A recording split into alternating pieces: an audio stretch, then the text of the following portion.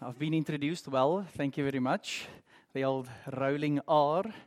So Nomfundo, you speak about dancing like no one's watching. Shumi spoke about the weird things he does when no one's watching.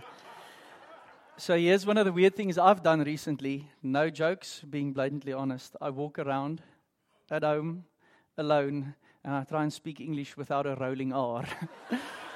Promise you, I would flip an egg and go, "Morning, brothers and sisters." Oh, why do you sound so stupid? Good morning, brothers and sisters. Dude, wait, overcooking it. Morning, brothers and sisters. I'm still getting there. So great with you. It's so great for me to be with you this morning. Like One said, I've been a church plant resident now at Rooted Fellowship for the whole of 2018, and I have to tell you, I have had a ball. Friday afternoon, finished up my sermon notes, slides, listened to Man of Sorrows, which is the last song we'll be singing. Started bawling. Sat there. Marie goes, "Dude, what is it?" And I go, "I'm not sure if it's the gospel or if it's rooted, but there's just something that I'm so thankful for it, And it might be both. I've had a really good time. God willing, I'll be leaving for the United States on Thursday for a period of 3 weeks. And I'm currently experiencing what is called anticipated FOMO. Let me tell you what that means. So in psychology, we've got something called anticipated mourning. When you know something sad is going to happen and you will be mourning about it, you start experiencing anticipated mourning. It's like, let me get going on the sadness. As I'm standing here this morning, still being here, I've got anticipated FOMO for my 3 weeks away because I know that I'll miss this so much.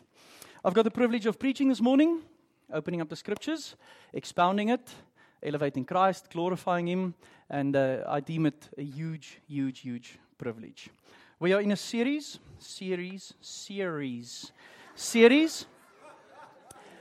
called Desire for Desire for the Word of God, and the series is about Psalm 119.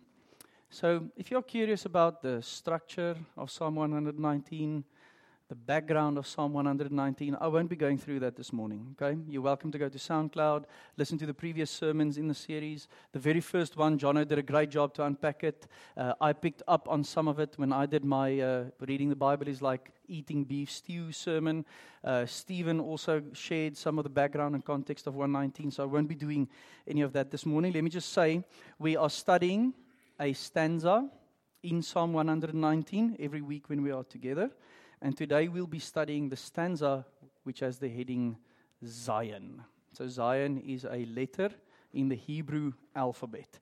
And the Zion stanza is from verse 49 to 56. And the theme of the sermon that will guide us through this piece of scripture and through our time together this morning is finding comfort in God's word. Finding comfort in God's word. Now let me put this to you. I need comfort. And permit me to say that you need comfort. And permit me to say that we need comfort. And what we'll see today is that comfort is to be found in God's word. And let me just say as a side note, just a little pop-up window here. It's beautiful to me every time to see how the Holy Spirit works. When Catherine prayed, she prayed some of the words that I was thinking about as I was working through the sermon. When Joy was sharing during Selah, I literally thought she was reading from my iPad because she was standing here. Like same words, same desires, same identities. It's brilliant. And when Kirsty prayed at the end of worship, it's like taking words out of my mouth. And we never actually spoke about, this is my manuscript, get with the program. You know what I mean? We only spoke about, this is what I feel God's laying on my heart. Go for it. And it's so beautiful. So beautiful. So we'll do 3 things today, okay? 3 things. We'll read the stanza for all it's worth. And what I mean by that is it's a piece of poetry in a poem written by a human being in a specific place and time with a specific message, with specific words and imaginations. We'll read it for all it's worth. Secondly, we are going to think about what this means for us as people who have heard the good news of Jesus coming to earth, living the perfect life, dying, being resurrected from the dead, ascending to heaven, sending His Spirit down. We are those people. We've heard the message, and it's good news. So what does this piece of Scripture mean for us? And then thirdly, we will apply it to our everyday lives as followers of Jesus. Okay, so read it for what it's worth, think about what it means for us as gospel people, and then apply it to our lives. Here's my prayer for you. If you are a believer, if you are someone who confesses that Jesus Christ is Lord and Savior, and you live according to His will in His life, and He's your King, if you've crossed the line of faith, my prayer for you today is that you will stand in awe of God's Word. I really pray that. And that you would stand in awe especially of the good news that there is to be found in the gospel. If you are not a believer, someone who has not crossed the line of faith, someone who might be sussing out this old Jesus and church vibe, someone who came on invitation, and someone who's thinking about faith and everything that goes with it, I pray this morning, and I'm saying it with a lot of empathy, I pray this morning that you would recognize that you also need comfort. And I pray that you would know that it is not to be found in anything that this world can offer you, but that comfort is to be found in a relationship with Jesus Christ. And the Bible describes Him as the Word. Let's pray. Lord Jesus, it is well with our souls this morning, in the midst of so many things going on in our lives. We need to pause. We need to open up the Scriptures that's been given to us in a language that we understand. We need to be with our fellow believers. We need to submit ourselves in the teaching this morning so that we can be inspired and edified and corrected and rebuked and guided and filled up and have perspective and vision. We need to just pause and focus on You, who is the Word. I thank You for this beautiful opportunity that we have to read a stanza out of a beautiful psalm. I thank You for the fact that we can do it in so much freedom and experience so much joy. I realize, Lord God, that there's people on this beautiful globe that You've created who can't even pray with their eyes closed, for they will be persecuted. And we can do it for as long as we want, using as many words as we want, crying out to You in song and in prayer and with our brothers and sisters on a beautiful day like today. We deem it a privilege, and we thank You for it. May we not miss out on the awesomeness of who You are and of what You have in store for us. So I pray that You would have me preach obediently. Let me teach the full counsel this morning. Let me speak truth in love. And I pray that each one of us would open up our hearts and just be receptive to Your word, because You are a good and loving and gracious and all-present and all-knowing Father who knows every detail of our lives. And in that, we find comfort. In Jesus' name, amen. Okay, brothers and sisters, before we read, just a quick preface. Is that how you say it? Do you remember me stumbling over process a few weeks ago? Preface, or a preface. Preface, that's the right way to say it, yeah.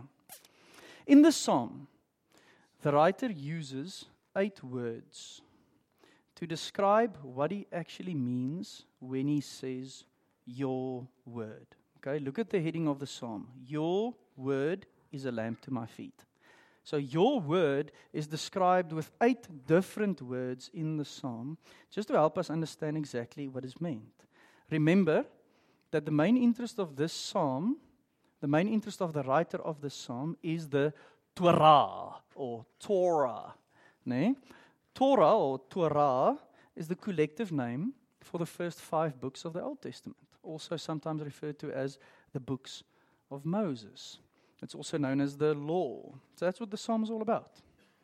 Now, to broaden and enrich our understanding of what is to be found in this law, what is to be found in this Torah, or whatever this guy is speaking about, he uses these 8 words synonymously. Does that make sense? So he uses them, not in a specific pattern, not one connected to the other. He uses it synonymously to say, when I say your word is a lamp to my feet, like this is what I mean. So I just want to show this to you, just to get a grip on the definition of these words. So he uses the word Torah, okay, which is the first 5 books of the Old Testament, and that is the law. This is what you ought to do.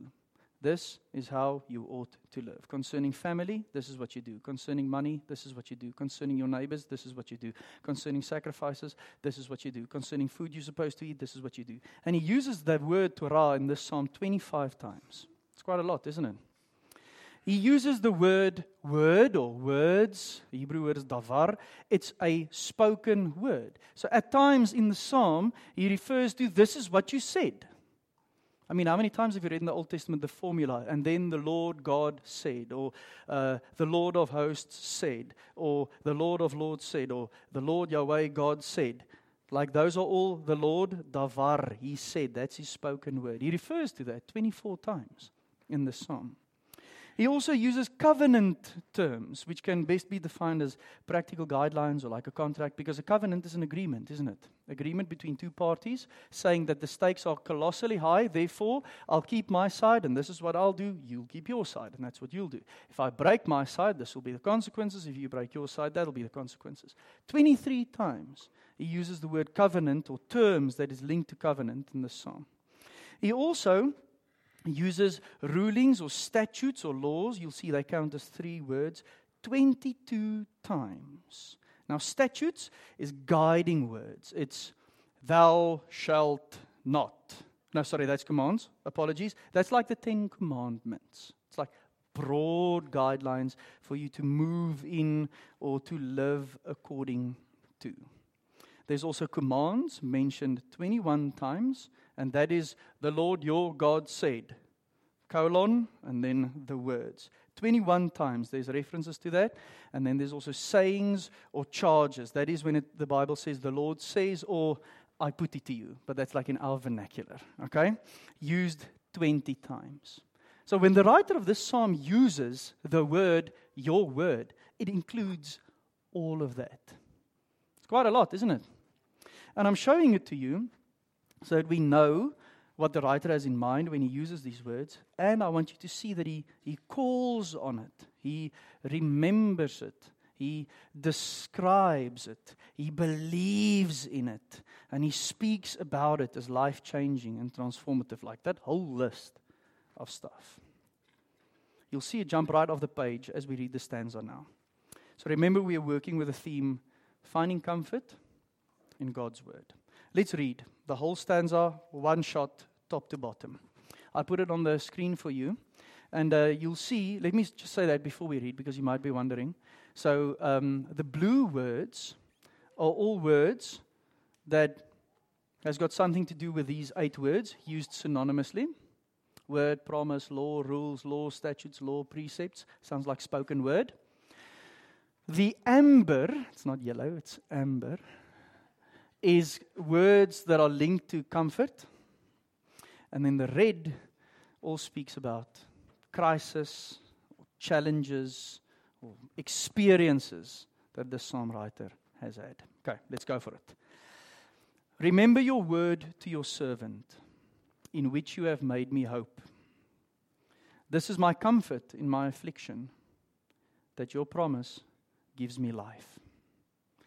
The insolent utterly deride me, but I do not turn away from your law. When I think of your rules from of old, I take comfort, O Lord. Hot indignation seizes me because of the wicked, who forsake your law.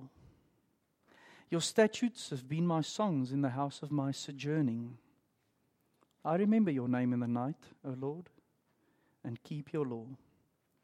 This blessing has fallen to me, that I have kept your precepts.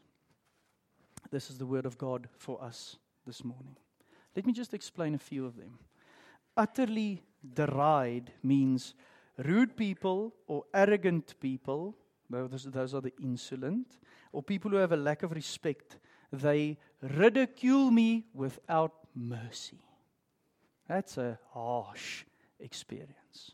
But even though they ridicule me without mercy, I do not turn away from your law. Verse 53, hot indignation seizes me. I don't know about you, but I don't really speak like this. Translated into a more viable vernacular is just, I am beside myself with anger. I am beside myself with anger when I see the wicked who forsake your law. People who do not care about you. People who do not do what you said that we ought to do. It ticks me off. Is that an okay word in this context? Yes? All right. It also says, in the house of my sojourning. So I marked sojourning red. I think if you Google sojourning, you'll have pictures of the Eiffel Tower and people at waterfalls in Peru and that kind of stuff. Sojourners. In this context, that's not what it means. Okay? In this context, sojourning means liminal. Not where I was, not quite where I want to be. Kind of this middle space. I feel like a pilgrim. I know home is there. I come from there. And I'm like sojourning. That's what the psalmist means.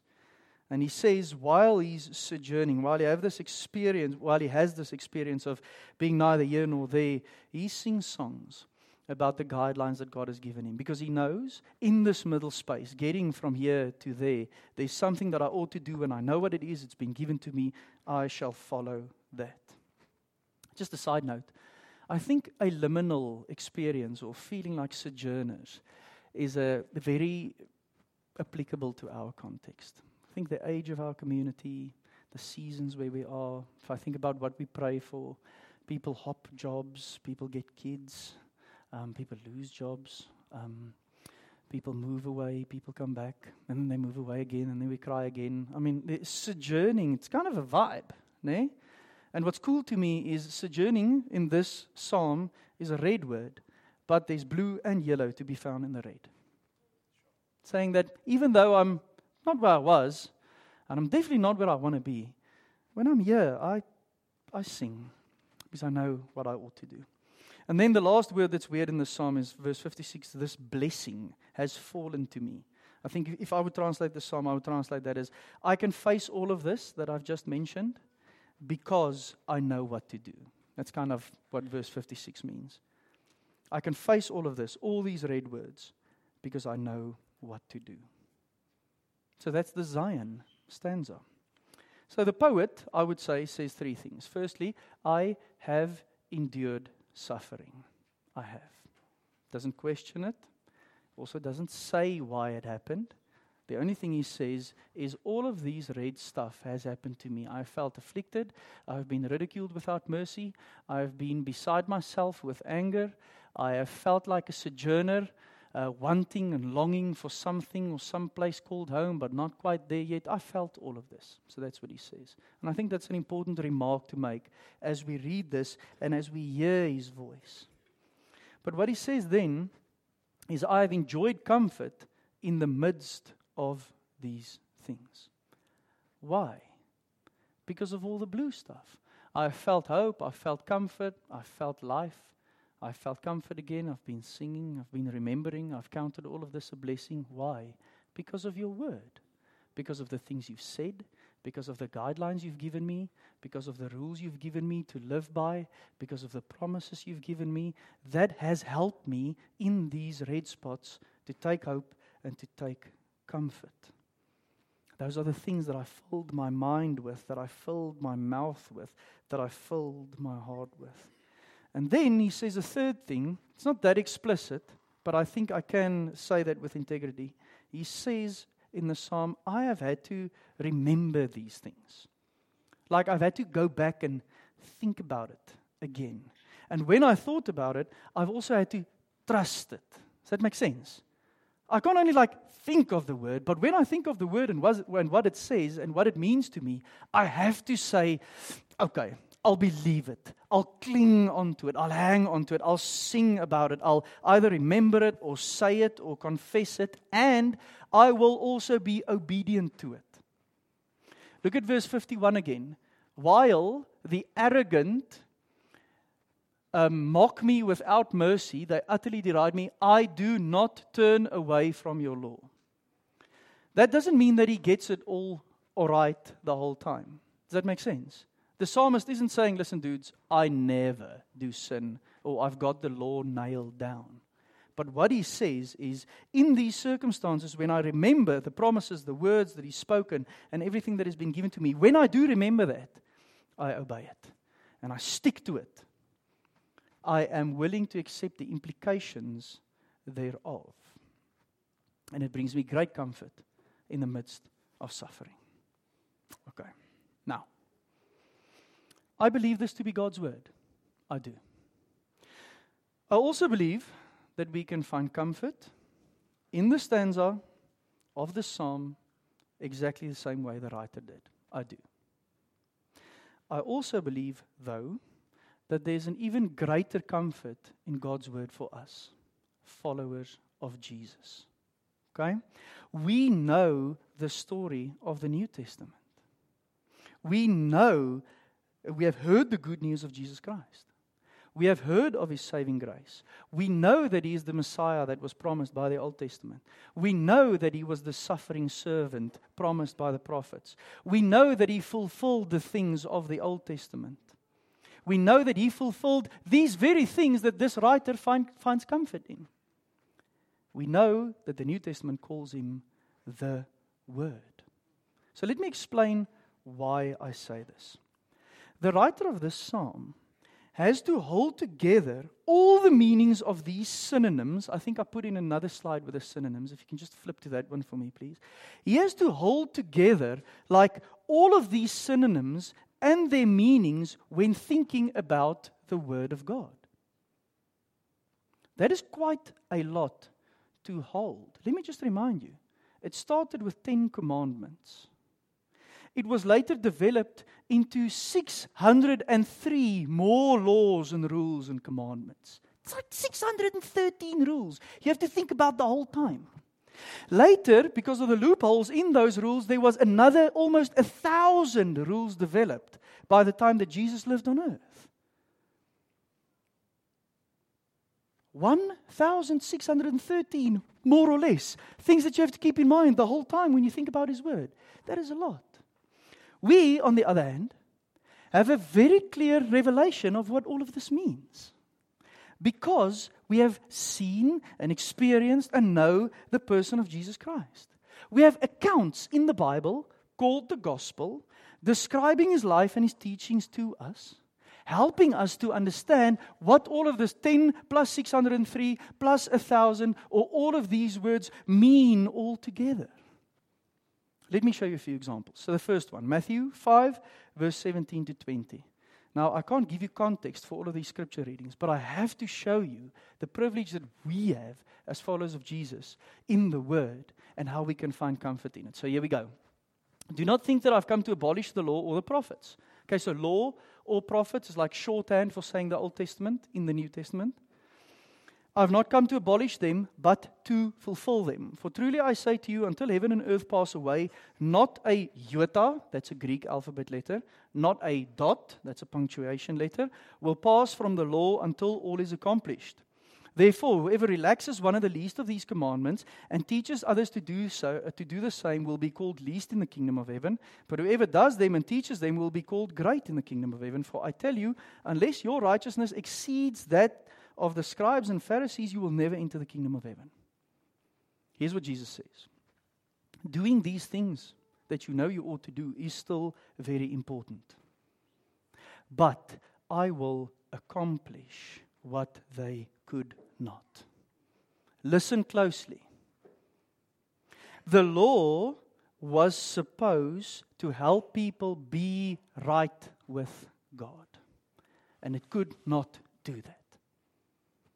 Now Jesus says, it's still important that you do those things, but the degree to which you hold to them does not determine if you are in right standing with God.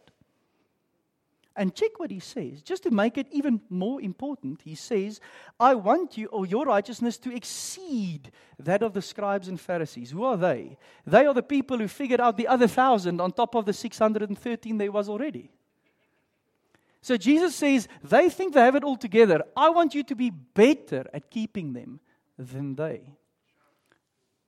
But I shall fulfill what the law was supposed to do. And that is reconcile you with God, make you right with God. We know that. We know it. As Christians in 2018, we know how to be right with God.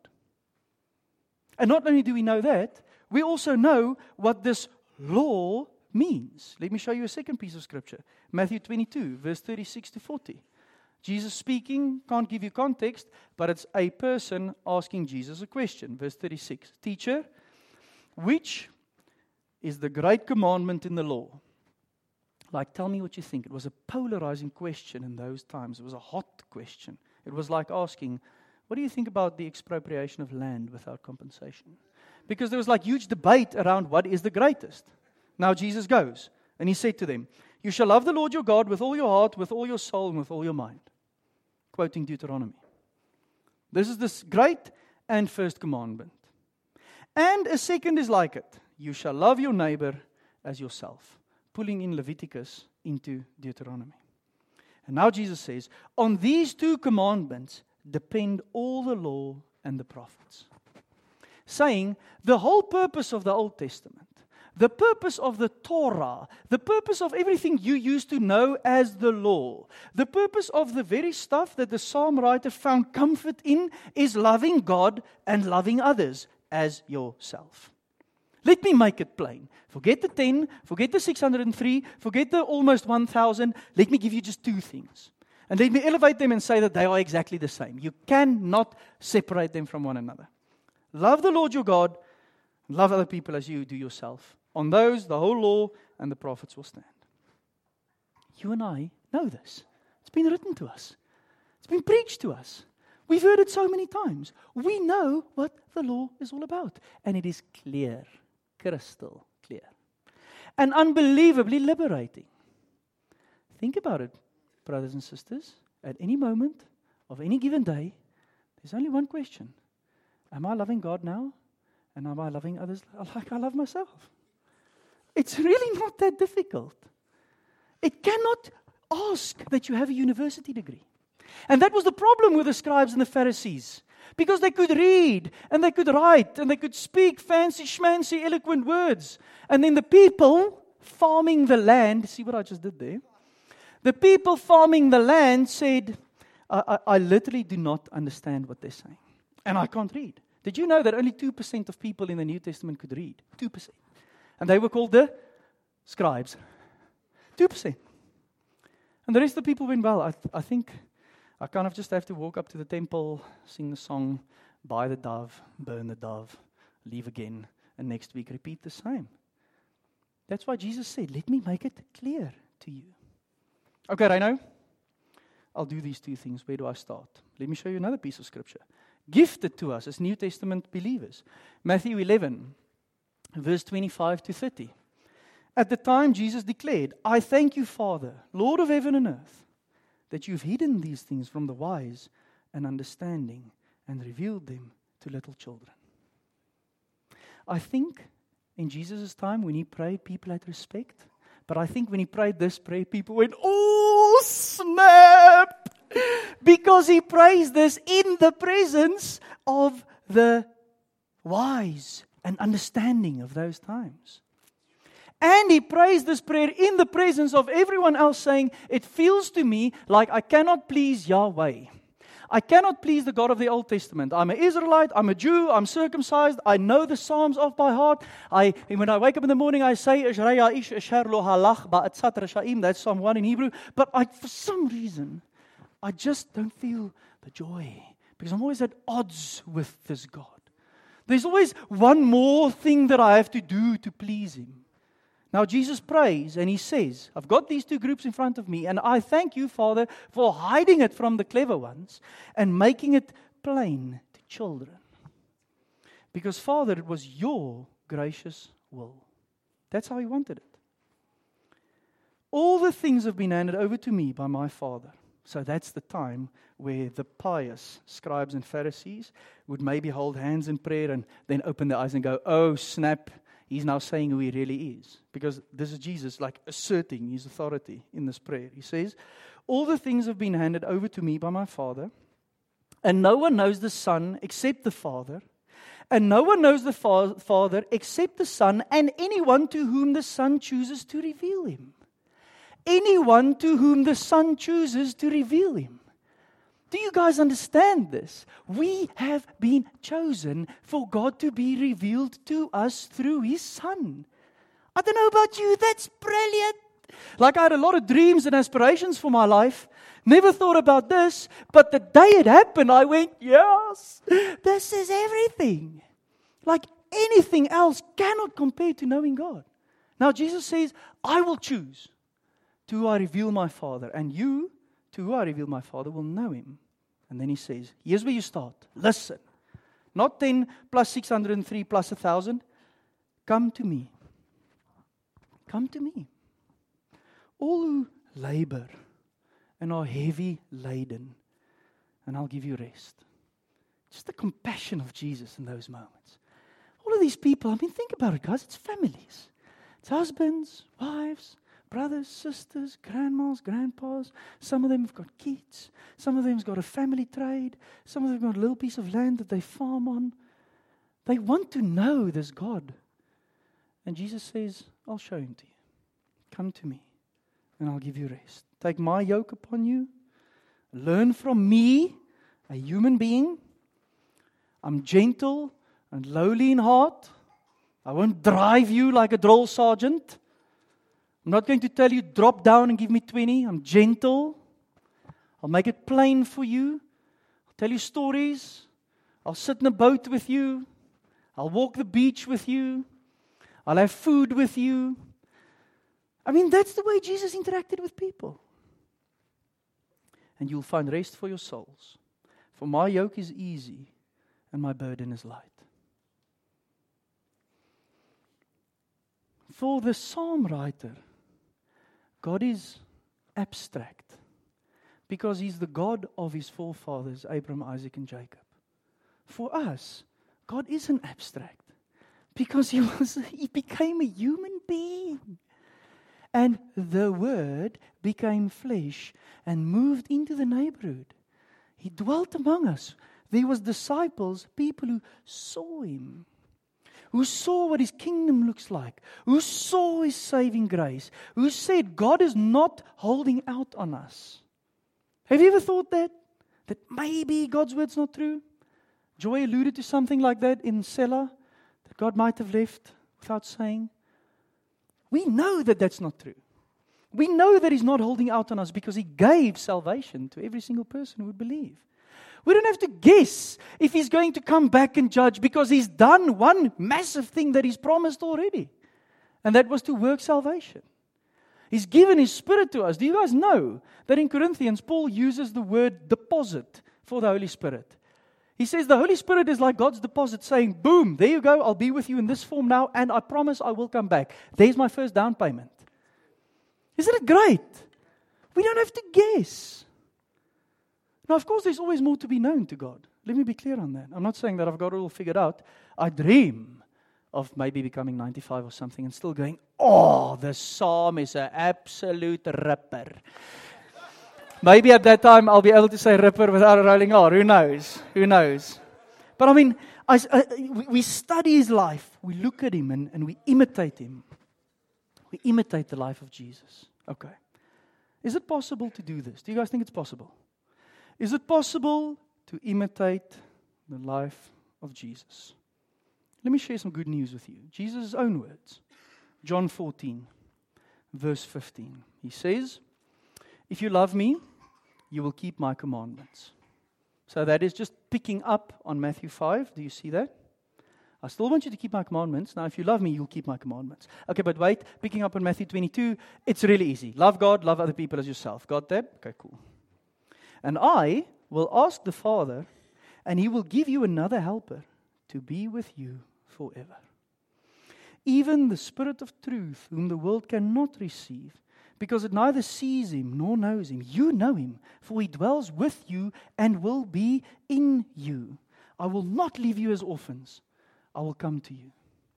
Can we imitate the life of Jesus? Yes, we can. And not in an Obama way, but in a Holy Spirit way. We can. Why? Because the helper has been given to us. You and I have God's Spirit dwelling in us, helping us to understand that we're not orphans, helping us to know that His words are true. And we have it and the world doesn't. I went to Afrikaans school, so athletics was huge. And at athletics, we would have a song. We've got the Spirit, yes we do. We've got the Spirit, how about you? Yes, yes, yes we do. We've got the Spirit, how about you? No, no, no you don't. There was like this whole chant.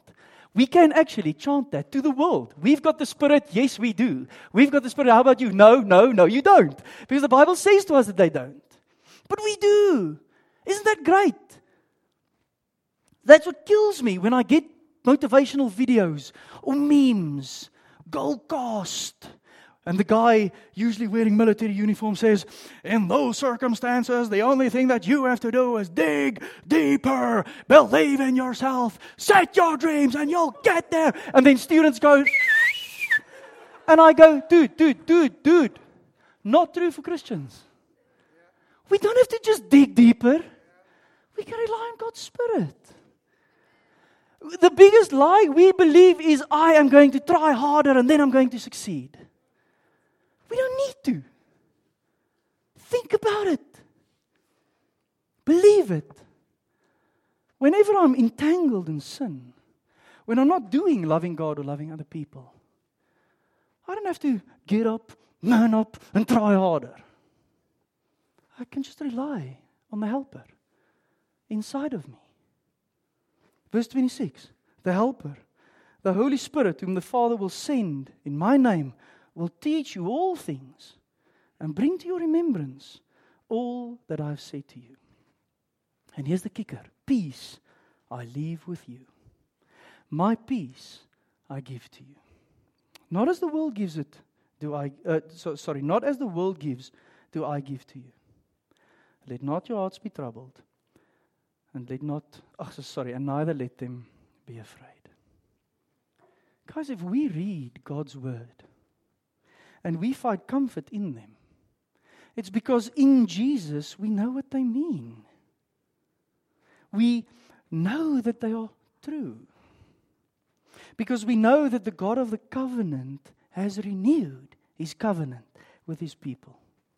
He has showed His love by dying on the cross for us. He is faithful because He made right what He said He was going to. And He can be trusted. Isn't that just fantastic news? Way better than the psalmist could ever have had it. Not thinking about technicalities and lists of rules.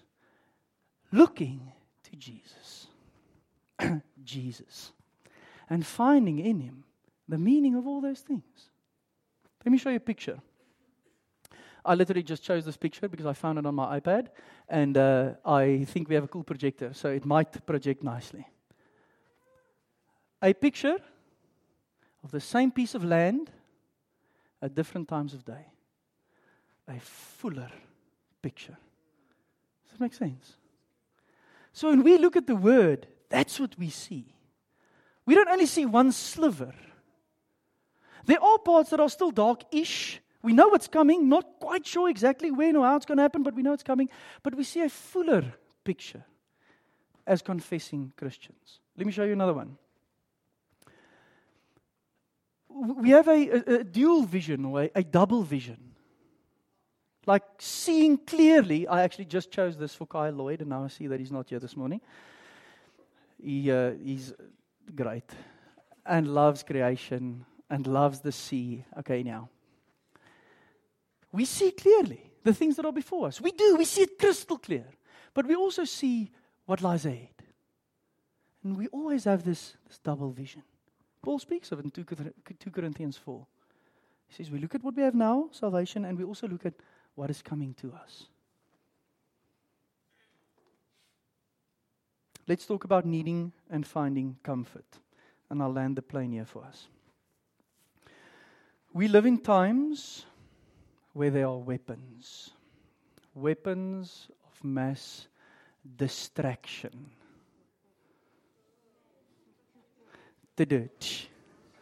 See what I did there? Weapons of mass distraction. Friends, these things will have you believe that there's always someone who has it better than you do. These things will have you believe that the end is near. These things will have you believe that churches cannot be trusted and Christian leaders are without integrity. These things will have you believe that our country cannot live in peace together and that we are at the brink of some sort of war. These things will have you believe that you'll never have enough money because we're sliding again in recessions and downgrades and 22 rand a litre of diesel and what have you. These things distract us from the truth that we know in Jesus Christ. These things will tell us that we have to fight for ourselves. You don't have to. These things will tell us that we can save ourselves. These things will tell us that things are not going to get better. These things bring bad news. If you work in journalism and you use these things, cool. But these things do not elevate the good news we know that I just read to you and expounded to you from the Scriptures. These things are distracting us from the comfort to be found in Jesus Christ. And the reason why I'm saying this is the following. I know that some of us are struggling, guys. I know it. I know that some of us struggle in our relationships, family, spouse, kids, work, whatever relationships it is. I know some of us struggle in this. I know that some of us feel tired to the point of falling over. Do you remember that beautiful Greek word I shared in the James series when he says, if you feel tired to the point of falling over, pray. I know some of us feel like this. I know for some of us, every day feels like a hustle. It feels like a grind. It feels like not 120, but like 180 pedal to the metal. These things will not help you. It'll make you anxious. It'll make you disenfranchised. It'll make you unthankful. So if you feel like that, comfort is not to be found there. Never. Comfort is to be found at our Lord Jesus Christ. 2 pieces of scripture and I'll land us. Matthew 6, 31 to 34. Therefore, do not be anxious.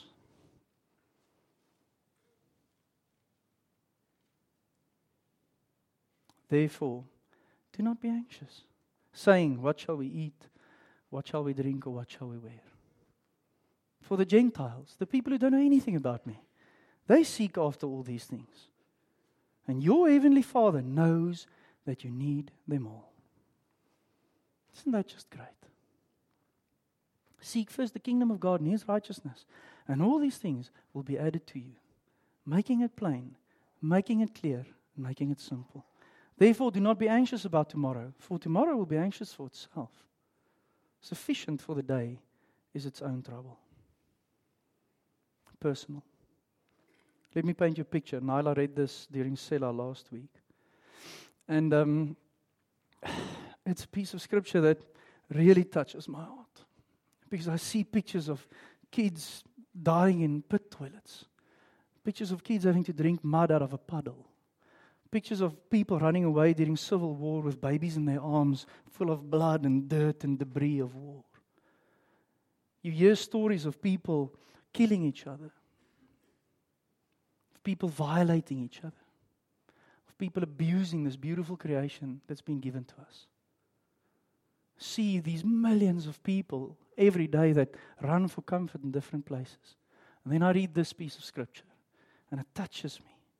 Then I saw, and this is how it will end, a new heaven and a new earth. For the first heaven and the first earth has passed away, and the sea, the place where evil lives, was no more. And I saw the holy city, New Jerusalem, coming down out of heaven from God, prepared as a bride adorned for her husband. And I heard a loud voice from the throne saying, behold, the dwelling place of God is with man. He's always wanted to be with us, and He will be with us in the end. He will dwell with them, and they will be His people, and God Himself will be with them as their God. He will wipe away every tear from their eyes. Death shall be no more. Neither shall there be mourning, nor crying, nor pain any more, for the former things have passed away. And he who was seated on the throne said, Behold, I am making all things new. Also he said, Write this down, for these words are trustworthy and true. And he said to me, It's done. I am the Alpha and the Omega, the beginning and the end. To the thirsty I will give from the spring of the water of life without payment. The one who conquers, the one who endures, the one who perseveres will have this heritage. And I will be his God, and he will be my son. Don't you guys think in the times that we live in, that these two pieces of scripture is just some of the best comfort there is to be found? And that we don't have to fix it. He will. And he makes all things new. Quick illustration. So we have a daughter called Ava. She's 3 years old, and she's awesome. Sometimes she would run to me and go, Papa, Papa, Papa, Papa, Papa. And then she would like literally bump into my legs and go, Papa, Papa, jy moet my optel. That means, Papa, please pick me up. And then I would leave whatever I'm busy with, usually like cutting chicken or washing something, and I go, and then I bend down to her, and then I say to her, Bok, wat bla? That means little deer. What's wrong? And then she would say to me, Papa, ek wil by jou wees. Dad, I want to be with you. And then I would say, You're so welcome. What's bothering? And then she would say, the bees. Hashtag 3-year-old problems.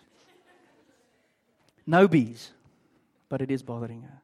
And what I like about that moment is that's when I say to her, Bokkie, listen, good news, no bees. No bees. Come and let me hold you.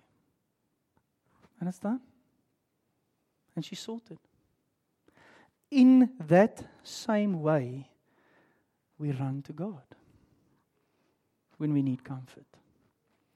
And it's because of His love and His grace and His faithfulness that we can run to Him. So just a disclaimer, I don't always get that right. Sometimes I say to a book, please, I really just want to finish what I'm busy with. And then I go, oh, snap. Could I just imagine what it would have been like if God handled me that way? God, please, pick me up. And He goes, dude, I just want to end famine in India first before I tend to your prayer request. You know what I mean? Luckily, He's not like that. So even though I do fail as an earthly father, and I don't always leave everything I'm busy with, He does. And it's because of His grace and His faithfulness that we can run to Him. And that's also when He bends down to us and He says to us, listen, I have not left you. I still care for you. I still love you. And I am still with you. And I'll hold you. And I'll keep you safe. And I'll be with you until this beautiful picture we just read actually comes to fruition. If we are discouraged, depressed, struggling to forgive, having tough times, doubting, whatever it is, come. Because comfort is to be found in God's Word, lowercase. And comfort is to be found in God's Word, capital letter, Jesus Christ. Let's believe this. Let's believe this. Let's believe and appreciate the good news for how marvelous and how transformative it is. Let's run to Jesus and find the comfort that the writer of Psalm 119 speaks of. Because it's there for the taking by God's grace. Let's desire God's Word. I want to give us a time of silence now. And I want you to think about what you need to about. Like, what's the bee's knees in your life? No, I'm joking. I didn't joke. I thought that was quite good. Like, what's the bees, man? What's bothering you? What's making you anxious? What are the things that you're currently running from? And just cry out to God. Just go, Papa, Papa, Papa, pick me up, pick me up, pick me up. I need to be with you, and I need to hear the truth. God, your word is so many things to us this morning, in this time, in this place. It is a lamp to our feet, but it's also ointment for our hurts. It's hugs for our sadness. It's water to us who thirst.